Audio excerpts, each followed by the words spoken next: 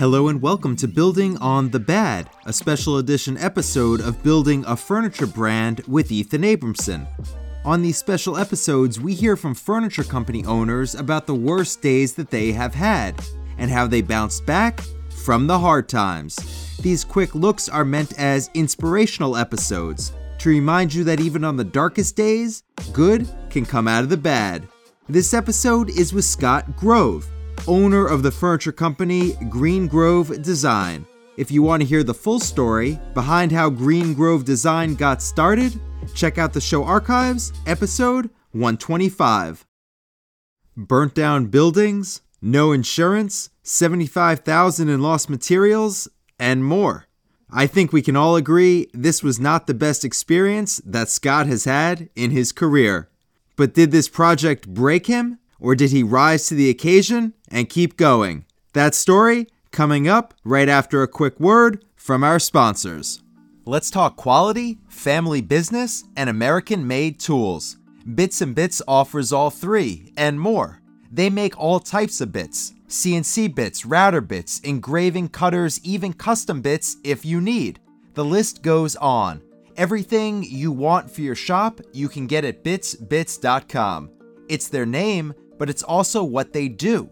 They are first and foremost a manufacturer. They actually make their own products in their own Pacific Northwest American factory. And for over 30 years, they've been a family business. So if you want to talk about a company that stands behind their product, you're talking about Bits and Bits. They are also a full Festool and Whiteside distributor.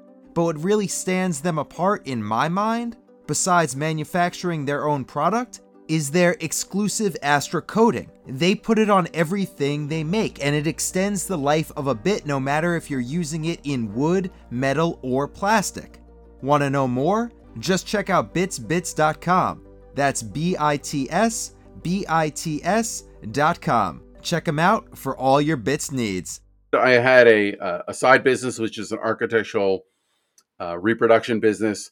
We signed a massive contract, a $250,000 contract. This is 30 years ago.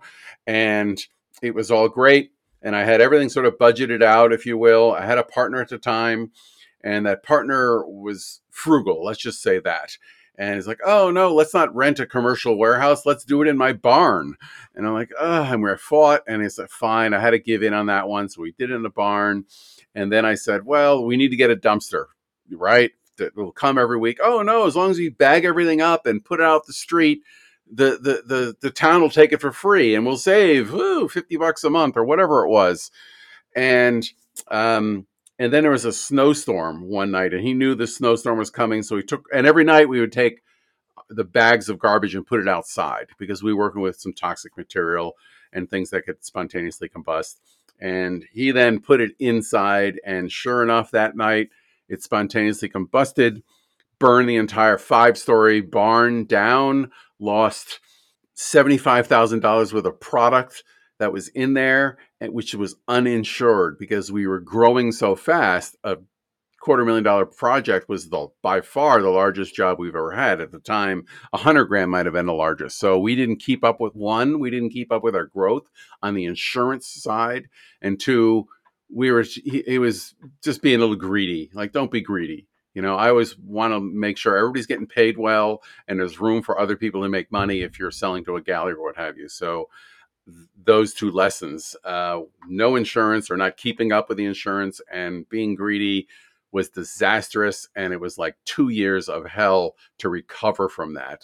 I'm happy to say we worked 16 hours a day and we had to remake all that stuff, and on our dime.